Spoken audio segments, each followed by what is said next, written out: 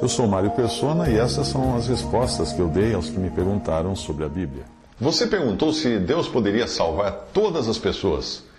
A Bíblia fala que todas as pessoas estavam perdidas e a Bíblia fala também que Deus salvou alguns, não todos. E salvará alguns, não todos. Isso não é injustiça. Não houve merecimento da parte dos que forem salvos e houve apenas favor. E Deus é glorificado nisso. Alguém poderia perguntar, por que então Deus não salva a todos? E eu perguntaria, por que Ele salva alguns? Ele não precisaria salvar ninguém.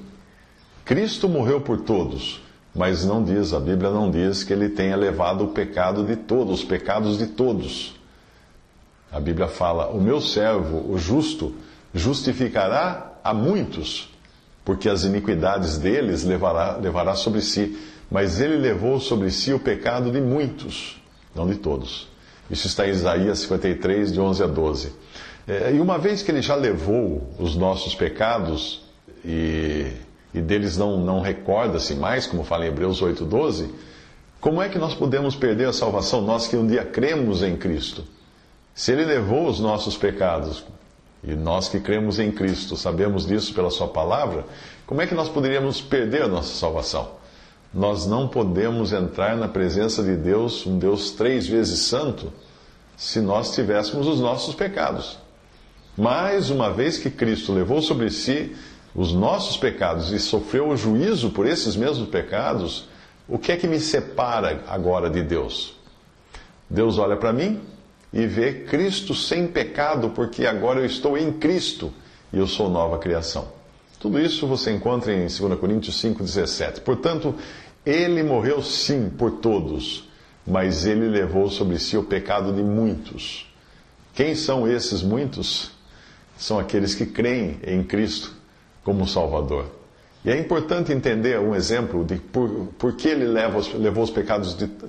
Ele morreu por todos, mas levou apenas os pecados de muitos. Ou seja, ele pagou o resgate que valia para comprar todos, mas nem todos serão resgatados. Como assim?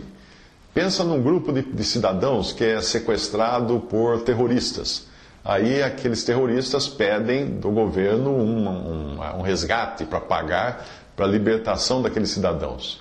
Aí o governo vai e decide pagar o resgate. Paga o total para a libertação, o resgate das 10 vítimas, por exemplo, os 10 cidadãos que estão em poder dos terroristas. Aí no dia que soltam os cidadãos, chegam 8. Aí o governo, mas como? Nós pagamos o resgate dos 10. Mas acontece que teve um cidadão e uma cidadã que se apaixonaram por um terrorista, uma terrorista, por pessoas do grupo terrorista e decidiram se filiar ao grupo terrorista. O resgate deles foi pago. Mas eles não aceitaram esse pagamento, eles não quiseram receber a libertação. Portanto, Deus, através de Cristo na cruz, pagou pelo resgate de todos. Todos poderiam ser salvos. Mas apenas aqueles que creem em Cristo como Salvador é que recebem a salvação. Visite respondi.com.br.